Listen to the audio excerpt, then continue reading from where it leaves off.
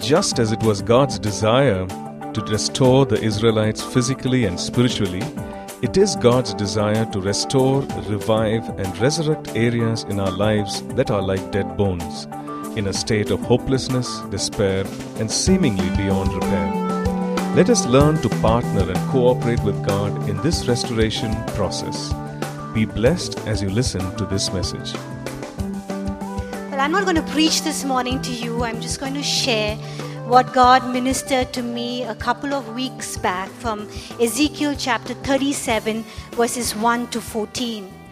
Please turn with me in your Bibles to Ezekiel chapter 37, verses 1 to 14. Ezekiel is a book in the Old Testament. It comes after Lamentations, so you have Psalms, Proverbs, Isaiah, Jeremiah, Lamentations, and then Ezekiel. Ezekiel chapter 37, verses 1 to 14. We will be looking at three other passages, one in Ezekiel chapter 1, the other in Isaiah chapter 6, and the last one in Numbers chapter 14. So if you can turn to that as well and maybe put a bookmark or a small strip of paper, it'll be useful for you to look at it when we go through my sermon or what I share this morning. Ezekiel chapter 37, verses 1 to 14. The hand of the Lord was upon me, and he brought me out by the Spirit of the Lord and set me in the middle of a valley. It was full of bones. He led me back and forth among them, and I saw a great many bones on the floor of the valley, bones that were very dry. He asked me, Son of man, can these bones live? I said, O sovereign Lord, you alone know. Then he said to me, Prophesy to these bones and say to them, Dry bones, hear the word of the Lord. This is what the sovereign Lord says to these bones.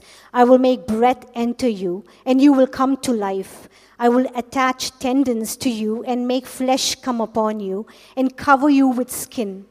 I will put breath in you, and you will come to life. Then you will know that I am the Lord. So I prophesied as I was commanded. And as I was prophesying, there was a noise, a rattling sound, and the bones came together, bone to bone. I looked, and the tendons and flesh appeared on them, and skin covered them, but there was no breath in them. Then he said to me, Prophesy to the breath, prophesy, Son of man, and say to it, This is what the sovereign Lord says. Come from the four winds, O breath, and breathe into these slain, that they may live. So I prophesied as he commanded me, and breath entered them, and they came to life and stood on their feet, a vast army. Then he said to me, Son of man, these bones are the whole house of Israel. They say, Our bones are dried up, and our hope is gone. We are cut off. Therefore prophesy and say to them, This is what the sovereign Lord says, O my people. I'm going to open your graves and bring you up from them. I will bring you back to the land of Israel. Then you, my people, will know that I am the Lord. When I open your graves and bring you up from them, I will put my spirit in you, and you will live, and I will settle you in your own land. Then you will know that I, the Lord, have spoken, and I have done it, declares the Lord. We live in a fast-changing world where technology, fashion, prices of commodities and currencies changes every other day.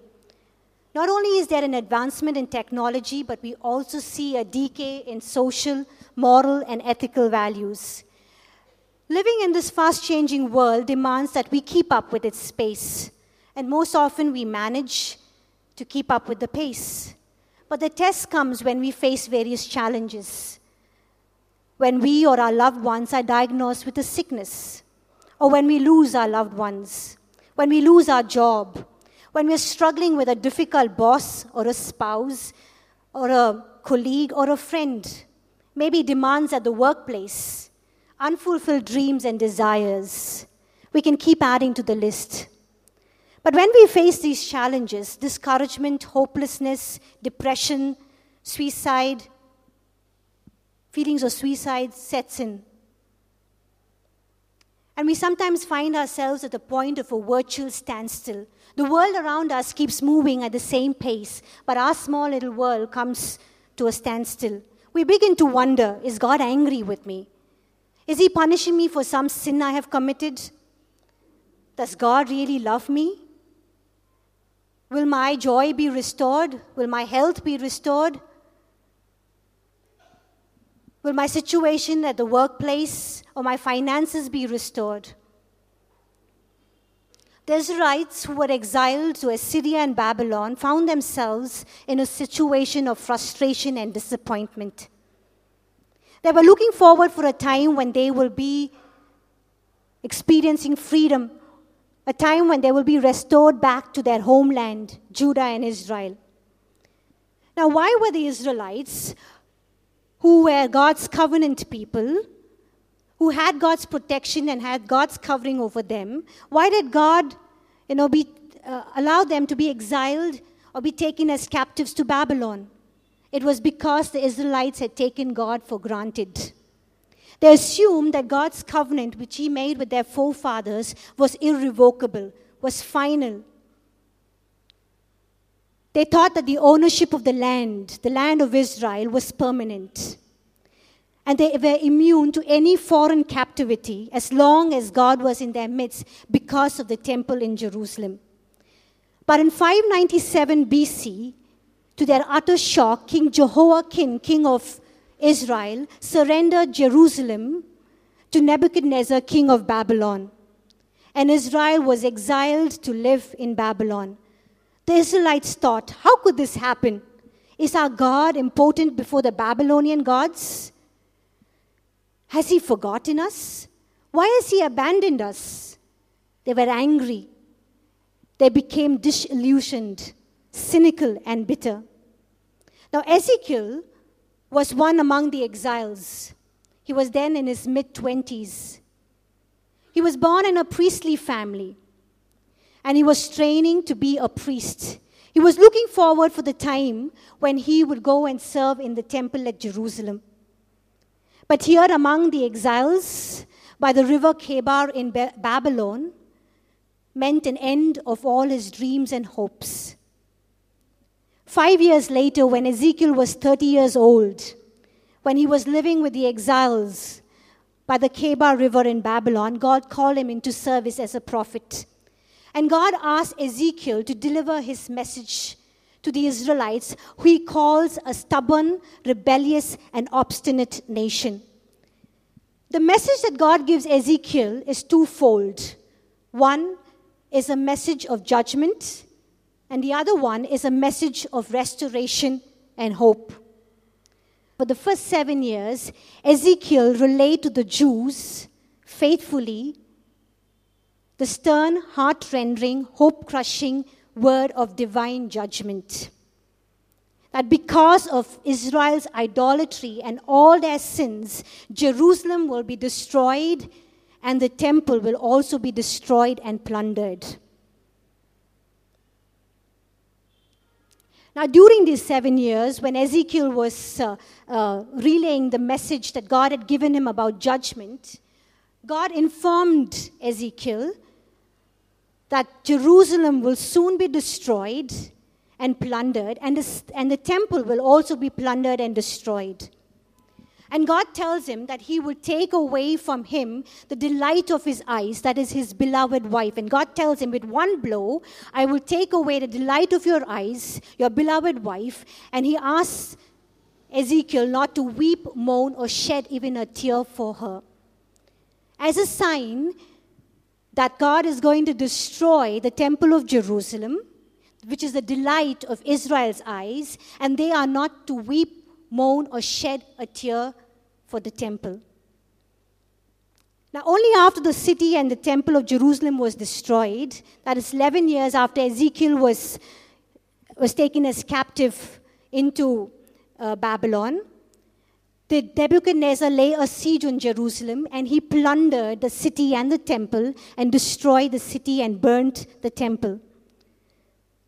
Now, after this, after the city and the temple was both destroyed and plundered, Ezekiel began to stress God's intention to resurrect and restore the faithful ones back to Israel, back to worship that will come from their hearts, and that he will be their God and they will be his people. Now, in spite of Israel's sin, in spite of Israel's unfaithfulness, in spite of Israel forsaking God, yet God was faithful to the covenant and the promise that he had made to Abraham.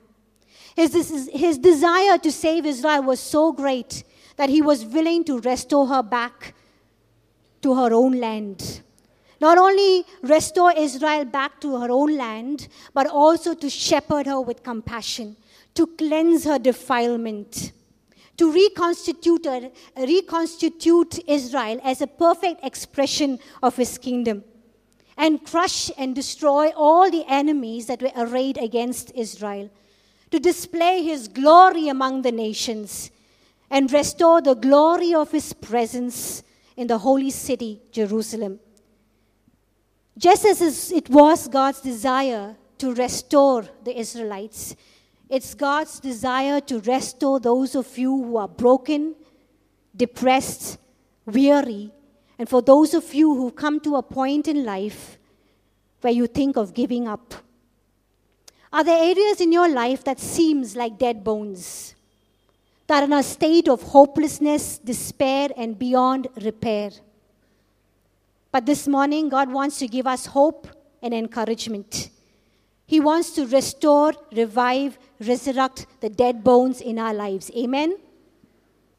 Note, I said that God wants to revive, resurrect, and restore the dead bones in our lives. God wants to do it.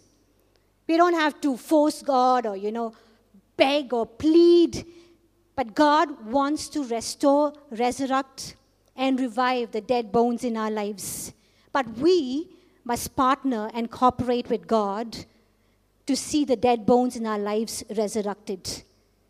I'll repeat that again. God wants to restore, resurrect, and revive those areas, those problems in your lives that seems like dead bones. But the restoration process will be only complete when we partner and cooperate with him in the restoration. There are three things that we can learn from Ezekiel, from how he partnered with God in his and Israel's restoration process.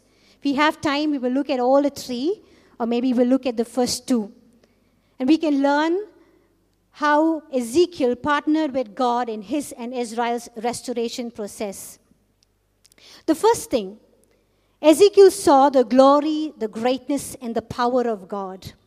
As I mentioned earlier, that when Ezekiel was 30 years old, 5 years after he was exiled into Babylon, God calls him into service as a prophet.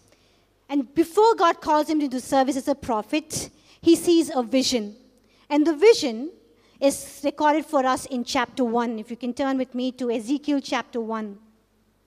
And in verse 4 onwards, Ezekiel says that he sees an immense cloud and flashing lightning surrounded by brilliant light and a fire. In the center of the fire, he sees 4 living creatures. And the space above the living creatures, he sees what looks like a throne made of sapphire. And high above the throne, he sees a figure of a man. It looked as if he was full of fire. There was brilliant light that surrounded him, and there was a radiance around him. This was the appearance of the likeness of the glory of God. What Ezekiel sees is not just the glory of God, but he sees the likeness of God. He sees the likeness of the glory of God. Just seeing the likeness of the glory of God, he was so overwhelmed by it. He was so stunned that he falls on his face. And then he hears a voice. If you look at Ezekiel chapter 2, verse 23. And a voice says to him, Son of man, I'm sending you to the Israelites, to a rebellious nation that has rebelled against me. Ezekiel saw God in all his awesome glory and majesty. Hey, if you read this passage, you will understand that, Ezekiel was not able to understand all the details of what he saw. But he knew that he had seen the glory of God, and that was bigger than something that he could possibly grasp in his small mind. And against this dazzling, brilliant glory of God that he sees, God reveals to him the sin of his people. God reveals to him the sin of the Israelites. When Ezekiel sees the sin of Israel, we see in chapter 3, verse 14, he says, he went in bitterness and in anger in his spirit of how Israel had treated God. And then he understood why God had allowed the Babylonians to come and defeat the Israelites. Then he understood why God had allowed them to be taken as captives to Babylon.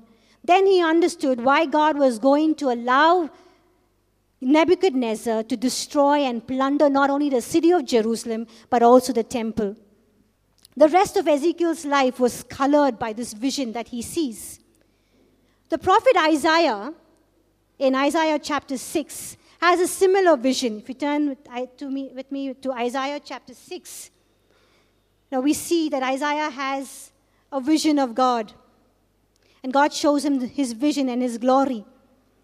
We see here that in this vision, Isaiah sees God high and lifted up and exalted. He sees the holiness of God. And the light of his holiness, he's able to see his own sinfulness and the sin of his people. And so he cries out in verse 5, he says, "Woe to me! I'm a man of unclean lips, and I live among a people of unclean lips."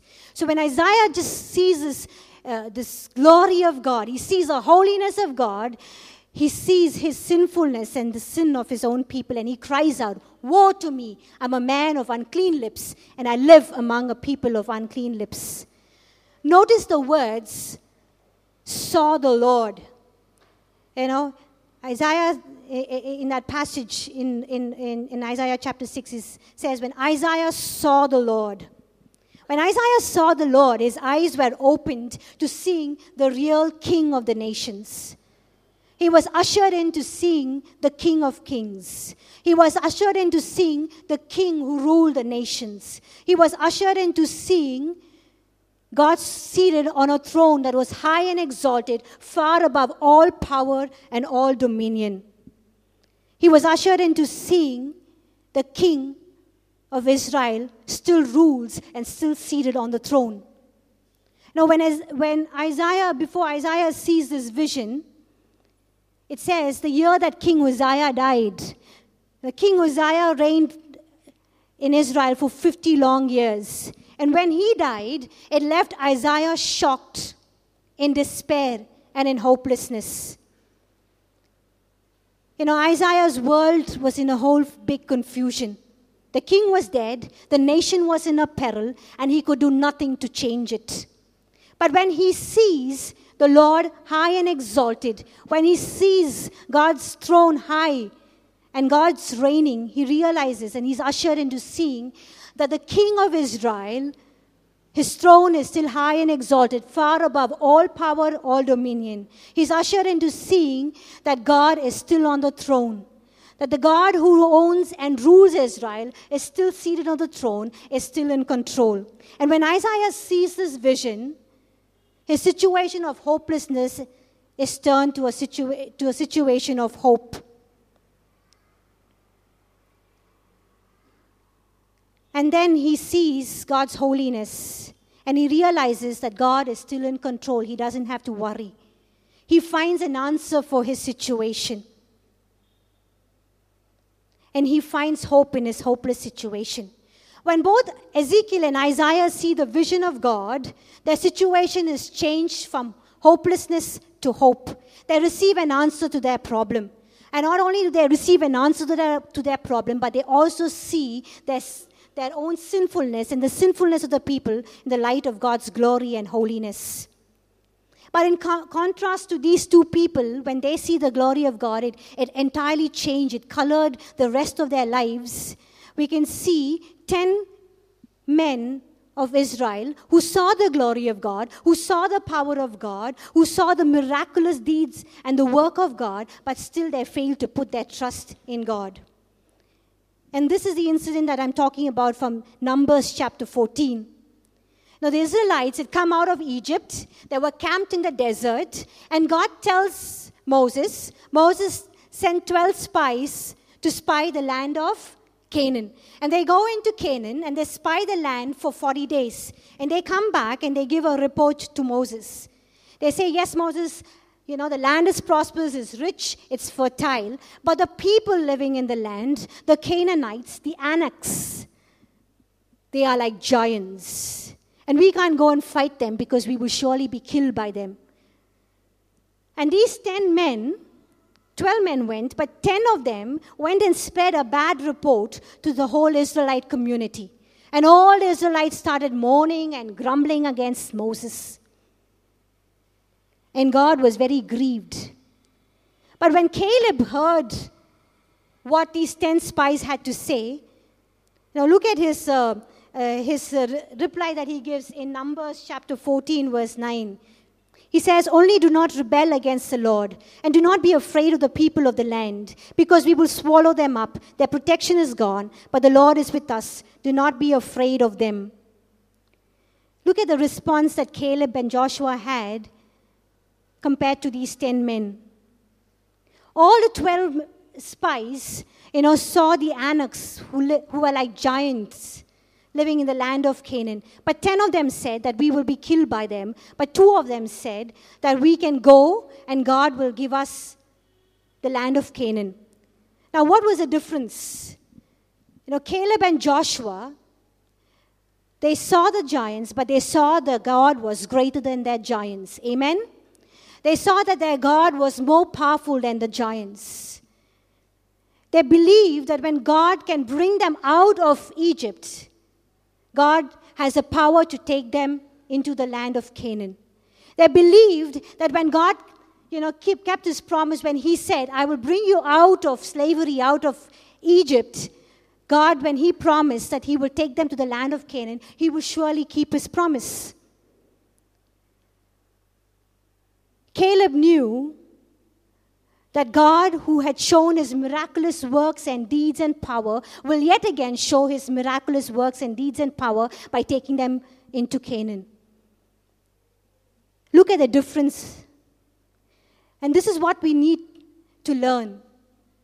This is how we need to think when we face our giants, when we face our situations that seem like dead bones. One professor, when he was teaching his class, he wrote this on the blackboard. I think that's on your wall. And he asked his students to tell him what they saw. What do you see there? God is now here. Did anyone see God is nowhere? Okay, I saw one hand raising, being very honest. Okay, majority of his students saw God is nowhere. But few of his students saw that God is now here. You see, it all depends what you're looking for as to what you see. I repeat that again. It all depends what you're looking for as to what you see.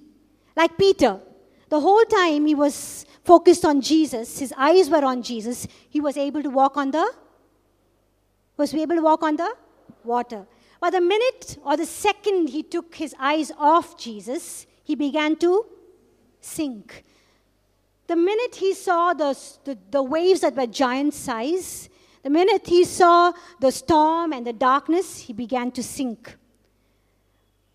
When you're in a conflict or struggling, looking at your giants or your situations that look like dead bones, it's hard to see God sometimes.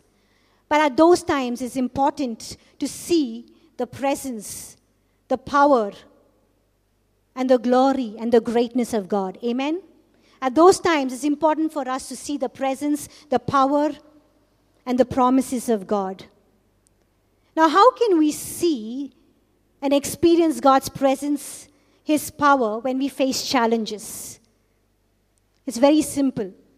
Now, when you are living in God's presence, you will automatically be able to see God's presence, His power, His glory, His promises when you face those dead bones, when you face those giants.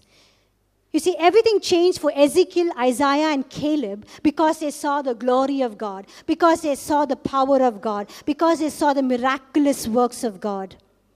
It was as if, the glorious presence and the power of God colored the rest of their lives. By seeing the glory of God, they were taken from an experience of isolation, frustration, and hopelessness to a situation of confidence, joy, and hope in God. It was not that they did not face challenges after they saw the glory of God. It was not that they did not face any struggles or, dead bones in their lives. They did. If you read the book of Ezekiel, which I would encourage all of you to go back and read, you would see that Ezekiel does face a lot of challenges after he sees a vision of God and after God calls him into a service as a prophet. Imagine speaking words of judgment for 7 long years. All you're speaking is judgment and judgment and judgment. And the hostility that he would receive from his fellow Israelites, I'm sure they would be fed up. They would be running away from Ezekiel. Now imagine when God tells him, with one blow, I'm going to take away the desire of your eyes, your beloved wife, and you're not to weep, moan, or shed a tear for her. And to top it all off, God asked him not only to prophesy those words or messages of judgment, but God also tells him to enact them. And some of those things that Ezekiel had to enact was really so funny that, people would have looked at Ezekiel and thought he was out of his mind. He was really mad. It was difficult for him. But how was Ezekiel able to overcome these giants, these challenges? How was he able to serve God with joy in spite of his loneliness, in spite of, the moments of grief, in spite of God asking him to do strange things? Because he was not overwhelmed by his situation, because he was not overwhelmed by his problems, because he was so overwhelmed with the presence of God. The presence of God was so overwhelming in his life that nothing he was going through was going to drown him or pull him down, because he was living in the presence of God. When you and I are people who are living in conscious of God's presence in our lives, we will not be overwhelmed with the challenges that we face, because we know that we have God's strength, support, and help. We will not feel drained of our energy, but we will experience his supernatural energy or his supernatural strength that energizes us when we go through struggles and difficulties. We will not feel frustrated and depressed and hopeless and suicidal, because we will experience his hope, his encouragement, his joy, his peace, and his love. Remember the fruits of the Spirit? That's what you will experience when you're living in God's presence. Amen? The problem will not leave you feeling bitter and angry like those 10 spies.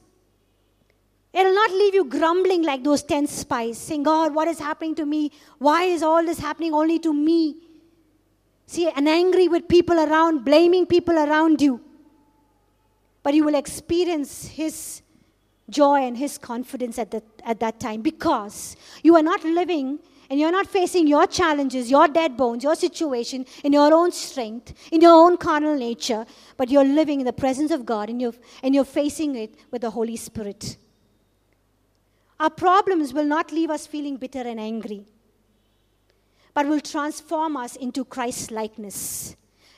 That's what God wants to do every time we face our dead bones, that situations that look like dead bones. Every time we face our giants, God wants to transform us into his Christ likeness. That's why it says in Romans chapter 5, verse 3 and 4, Paul says, not only so, but we will glory in our sufferings, because we know that our sufferings produces perseverance. Perseverance, character. And character, hope. See, God is not just interested in solving your problems. God is just not interested in resurrecting and restoring those dead bones. God is not just, there to just take you away from everything that is pulling you down.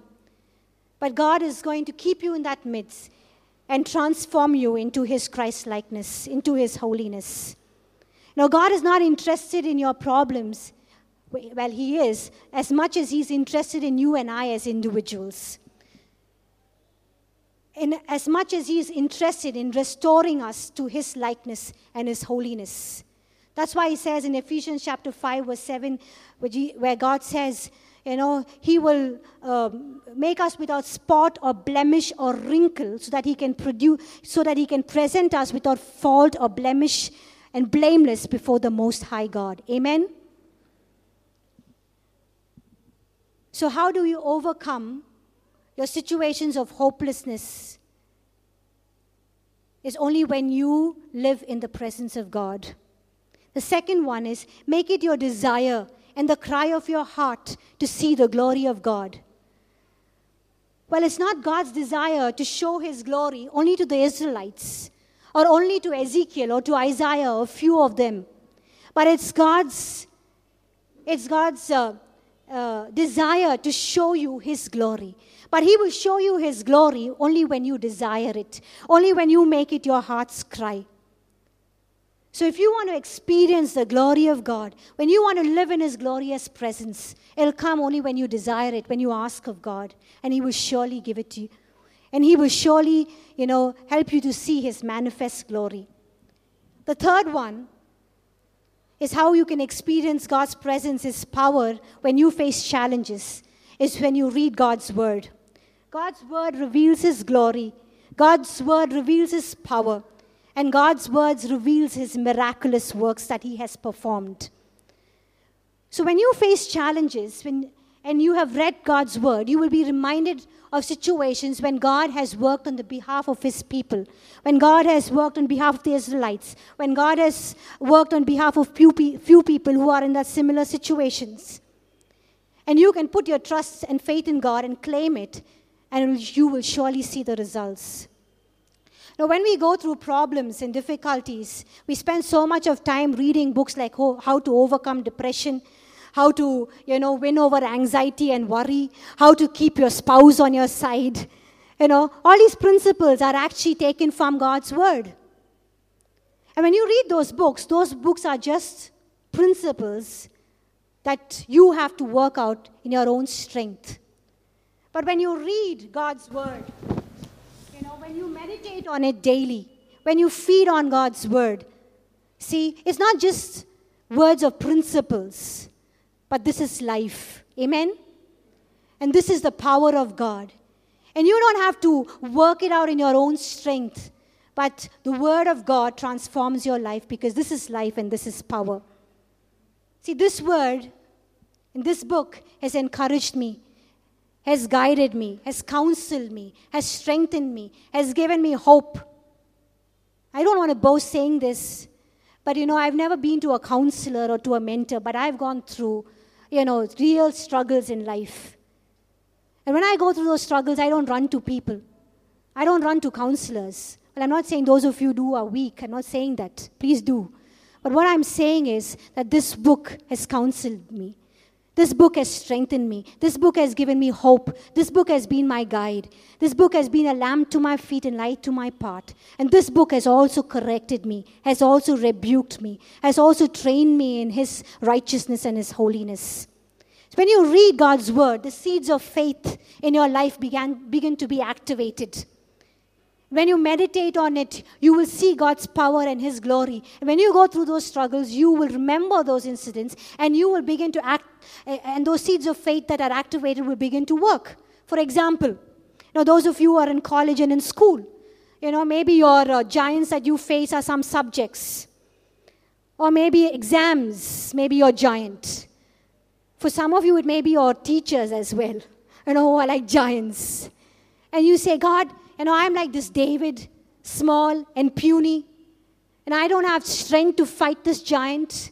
But just like David fought this giant in the strength of the Lord, the God of Israel, I'm going to overcome this giant in my life with your strength. Amen? For those of you, your giants may be, fear or addictions or bad habits, some things that you're struggling with. For some of us, it might be even our spouse. I'm just joking. See? Don't say, God, make me like David, where one shot and a person is down, bang, dead. Well, that's a wrong interpretation of scripture. I think Pastor spoke that last week, right, Pastor? Don't do that. See? But, habits or struggles or difficulties that you face, and say, God, fear, loneliness, feelings of, you're suicidal in nature, depression, constantly being depressed are your giants. Say, God, I cannot overcome this giant in my own strength. But you are going to help me just like you helped David. Amen? For some of you who are, struggling with finances, some of you who are waiting on God for open doors, you can say, God, just like you rained down manna and quail, just like you brought out water from that rock in the desert, I'm sure you're going to provide for this need in my life. See, the minute you say that, don't think God is going to be angry with you and say, how dare you speak to me like that. God wants His children to exercise their authority, but in humility. And when God sees your confidence, God will work on behalf of you. And when you speak out those things, you will see your giants coming down. You will see your problems solved. You will see your dead bones resurrected and restored. Your seeds of faith and trust in God will be activated. See? So read God's word. Meditate on it. And be careful to do what is written in it. Secondly, how Ezekiel partnered with God in his and Israel's restoration process. Ezekiel spoke the word. Now, if you look at the passage that we read earlier in Ezekiel chapter 37, that we read in the beginning, in verse 7, Ezekiel says, so I prophesied as I was commanded. Ezekiel only prophesied what God had commanded him, what God had asked him to do or say. And Ezekiel says that as he was prophesying, there was action. As Ezekiel was prophesying, there was action. There was noise, a rattling sound, and the bones came together. And we can read on. But as he was prophesying, there was action. Listen to this. It's important what you declare and speak over your life and your difficult situations. Because as you are speaking, things are working for you or against you, depending upon what you confess or speak with your mouth. I'll repeat that again. It's important what you declare over your life and over your situation. Because as you are speaking, things are working for you or against you, depending on what you confess or speak with your mouth. Proverbs 18:21 says, the tongue has the power of life and death, and those who love it will eat its fruit. So if you are facing a situation that is difficult, facing a giant, facing a situation that seems like dead bones, and you speak life into it, then all you're going to see is life. All you're going to see is wholeness. All you're going to see is healing. All you're going to see is restoration and resurrection of those dead bones. And you're going to see positive results. Amen? It's important what you speak and declare over your life. Like the example of the 12 spies who spied the land of Canaan. The 10 spies, when they started grumbling, and they told Moses, it was better for us, Moses, to die in Egypt or to die here in the desert than to be killed by those giants. And when God heard their grumbling and murmuring, in Numbers 14 verses 28 to 30, we read, God says, I have heard the complaints of these grumbling Israelites. So tells Moses to tell them, as surely as I live, declares the Lord, I will do to you the very thing I heard you say. God says, I will do to you the very thing I heard you say. And what was the very thing that God heard them say? They said it was better for them to fall in the wilderness. And this was their punishment. God said, all of you will live in the desert for 40 years, and you will die in the desert. But those of them who are 20 years and below, and Joshua and Caleb, because they put their faith and trust in God, will go to the promised land 40 years later. As for those 10 spies, God sent a plague and struck them down dead. God said, I will do to you the very things that I heard you say. God did exactly to the Israelites what they declared with their mouths. This was not God's plan for them. This was not what God had declared or decreed for them. But because they had declared it, God decreed it over their lives. Even when we pray, our words have the power to touch the heart of God. So be careful what you say. Or pray big prayers, because your words have the power to touch the heart of God. Our words not only have the power to touch the heart of God, but our words have the power to affect us as we say them and hear them. So even when you're saying the prayer, it affects you. So if you're saying, God, I don't know what to do, I feel so hopeless, I feel so depressed, that's what you feel. Because your words affect you and I as we say them and hear them. In Psalm 31, the writer is lamenting and mourning about his situation. He's under an attack of words of those around him. And he says, I have heard the slander of many, and fear was on every side. Just as it looks like, the writer is going to fall, he writes, but I trust in you, O Lord. I said, you are my God. He doesn't just write it, but he tells us he said it. He vocalizes it, and he hears him saying out loud, you are my God. And those words change things for the psalmist. He goes on from falling to standing, and he goes on to encouraging all of us as we read that psalm. Because in the last verse he says, be of good courage, and he shall strengthen your heart, all he that hope in the Lord. With our words, we can talk ourselves into depression, or we can talk ourselves out of depression. We can talk ourselves into a healthy marriage. We can talk ourselves into failure, or we can speak and remind us of words that talks about God's divine plan and purpose over his life, over his plans and his purposes and his will in our lives. In the beginning of 2012, I attended a seminar. I think some of you here also attended that seminar. And the man of God who was ministering to us shared this incident from his own life. His mother had a couple of miscarriages. And one day she had a heavenly visitation, and the angel told her that she will give birth to a son, and also told her what she has to call him, and said he will be great, and he will go to the nations, and he will preach the gospel. So just like the angel said, this lady conceived and gave birth to a son. And after her delivery, she came back home.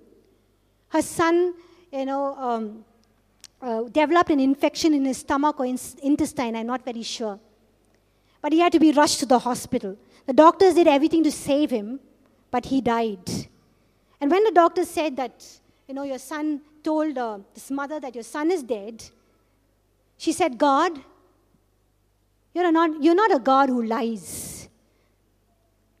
You're not a God who does not keep his promises. You're a God who keeps his promises. You said, I will have a son, and I did. You said that he will go to the nations and he will preach your word, but before he could even walk, his life is snuffed out. And you know what God did? God resurrected him back to life. And even today, he's an old man now with gray hair. He still goes to the nations and preaches the gospel. I don't know if he would be alive if his mother would not have spoken the promise or the prophecy that God had given her. Now, the prophecies that you have received are not for you to just journal it, but for you to speak and declare and confess it over your life till you see it happen. Don't stop, but till you see it happen, confess it and declare it over your life. God's word is not just to be kept here in print, to carry it when we go to a Bible study or when we come to church. But God's word is for us to declare it with our mouths. Most mornings when I wake up, I feel very weak, fatigue. I lack any energy. Say, God, I have so much to do. I have to go to so many schools, teach. There's so many things that I need to do. And I'm feeling so tired. And then I begin speaking out God's word. Psalm 68:35. The God of Israel gives power and strength to his people. Psalm 29:11, the Lord gives strength to his people and blesses his people with peace. In Colossians chapter 1, verse 29, where Paul says, to this end I labor, struggling with all his energy that works so powerfully in my life. The last few years, now I've been facing a health problem, and I've been declaring Psalm 73:26 over my life, over my health problem. And every day I say this, the Lord is the strength of my heart and my portion forever. And what makes me run, what gives me the energy, what gives me the strength to do all these things is because I speak God's words over my life, over my situation. I wake up and I begin doing my work and I feel so energized and strengthened, not because, I just feel that boost suddenly, but it's because God's word is giving me that power and that strength. For those of you who feel, times when I feel that I lack something in life, or there's something that I need, and God is not giving it to me, I remind myself of Psalm chapter 23, verse 1, where it says, the Lord is my shepherd, I will not be in want. And I remind myself that if this is what I want, and God knows this is what I want, then he will give it to me. Because the Lord is my shepherd, and I will not be in want of anything. And I said, okay, God, when you think I need this, when I want this, you will give it to me, because you are my shepherd. Amen? When things are good as dead in your life, you can speak Romans 4:17, where it says, the God who gives life to the dead and calls into being things that were not. Call into being things that are not into your life. And God will make it happen, and you will see it happen, and they will start working. To speak the right word, you need to, at the right time, you need to read God's word. Not only read God's word, but also meditate on it. And not only meditate on it, memorize it so that you can declare and profess it over your life, over your situation that seems like dead bones, or over your giants. And lastly, as an assurance to Israel's restoration and God's promise to restore Israel, God gave Ezekiel this promise that he was not going to restore the Israelites only physically back to their own land. He was not only just going to restore his relationship with the Israelites, but he was also going to spiritually restore them. And God says, I will pour out my spirit on you. In Ezekiel chapter 37, we see God asks Ezekiel to prophesy first, and the bones and the flesh and the skin come together. Then he asks him to prophesy, and the breath comes into them. And God tells him in Ezekiel chapter 37, verse 14, God tells him, I will put my spirit in you, and you will live, and I will settle you in your own land. God not only promises to restore Israel back to their land, God not only promises to restore his relationship back with them, but he also promises spiritual restoration. He says, I will put my spirit in you. In the previous chapter, in Ezekiel chapter 36, we see God declares his hope and his restoration to the Israelites. He says in verse 26, I will give you a new heart and put a new spirit in you. I will remove from you a heart of stone and give you a heart of flesh. And I will put my spirit in you and move you to follow my decrees and be careful to keep my laws. Then you will live in the land that I gave your ancestors. You will be my people and I will be your God. Now what does God mean by saying that he will remove the heart of stone and give them a heart of flesh? A heart of stone is a heart that is hardened by sin. A heart of stone is a heart that is hardened by sin and conformed in it. That is self-reliant, self-centered, that is dead to the things of God, that is stubborn and inflexible, a heart that is corrupt in nature and filled with the desires of the flesh. Now this kind of heart cannot be removed by ourselves. This kind of heart cannot be removed by ministers of the Word of God, but only by the power and the grace of God. And God says, I will give you a heart of flesh. Now what is the meaning of a heart of flesh? A heart of flesh means a heart that is sensible to sin, a spiritual and a sanctified heart, a heart that is submissive to the will of God, a heart that is submissive to the commands of Christ, where the laws of God are written where the word of God dwells richly, a heart that desires the things of God. And God says he will put a new spirit, that is his own Holy Spirit. The Holy Spirit will change the heart of stone to the heart of flesh. The Holy Spirit will cause the individual to follow and to keep his decrees, his laws, his statutes, and observe his ordinances. What the law of Moses could not do to the Israelites, the law of Moses could not help the Israelites to follow God and keep his statutes, his commands, and his ordinances. The Spirit of God will help them do it. Just like God restored the Israelites, even though they did not deserve restoration, not only did God restore them physically, not only did God restore his relationship back with them, and he said, I will shepherd them with compassion, God also spiritually restored them. And it was only by his amazing grace and his love. This morning, God wants to restore those of you who are weary, those of you who are broken, those of you who are depressed, those of you whose world has come to a virtual point of a standstill. Those of you who are seeing situations that seems like dead bones. God is willing to restore you. But are you willing to cooperate? Are you willing to cooperate with God in his restoration process? Let's just pause for a minute of silence. Just respond to the word.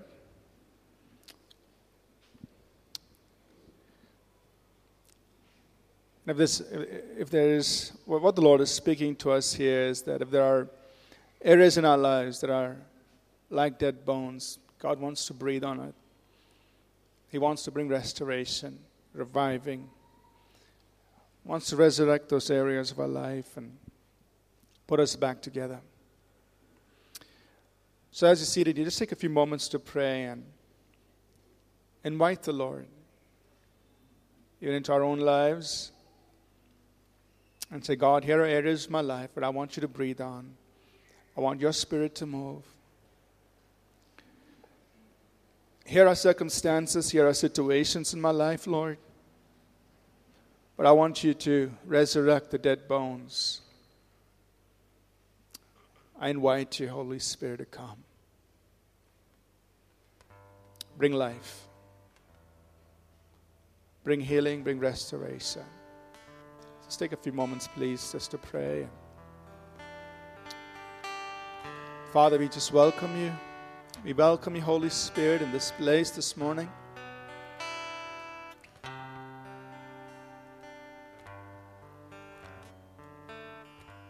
Just to bring healing, bring reviving, bring restoration in our lives.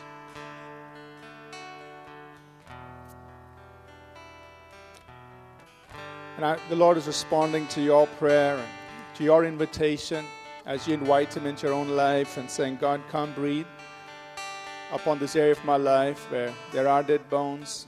The Lord is responding to it. His Spirit will move into your circumstances, into your areas of life.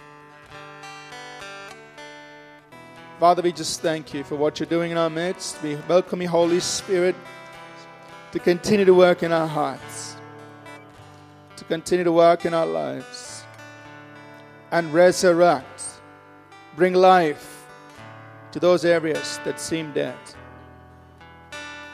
Speak life, oh God, into those dry bone areas and bring life.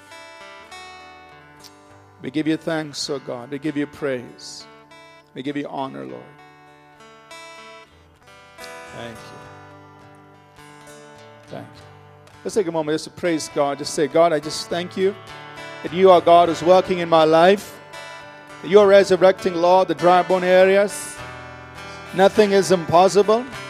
Lord, we give you thanks. We give you praise for the work of your Holy Spirit in every area of our lives. We give you thanks. We give you praise, Father. Let the breath of your Spirit just blow in every area of our lives. Let there be life. Let there be life. And we give you thanks, oh God. We give you thanks. We give you thanks, oh God. We praise you, we honor you. Thank you for for your work in our midst. Thank you, Lord. The Lord bless you and keep you. The Lord make His face shine upon you. The Lord be gracious to you and lift up His countenance on you and give you His peace. In Jesus' name. We trust that this message was a blessing to you. We'd love to hear from you. You can email us at contact@apcwo.org. Also, visit our website www.apcwo.org for additional resources. Thank you for listening, and God bless you.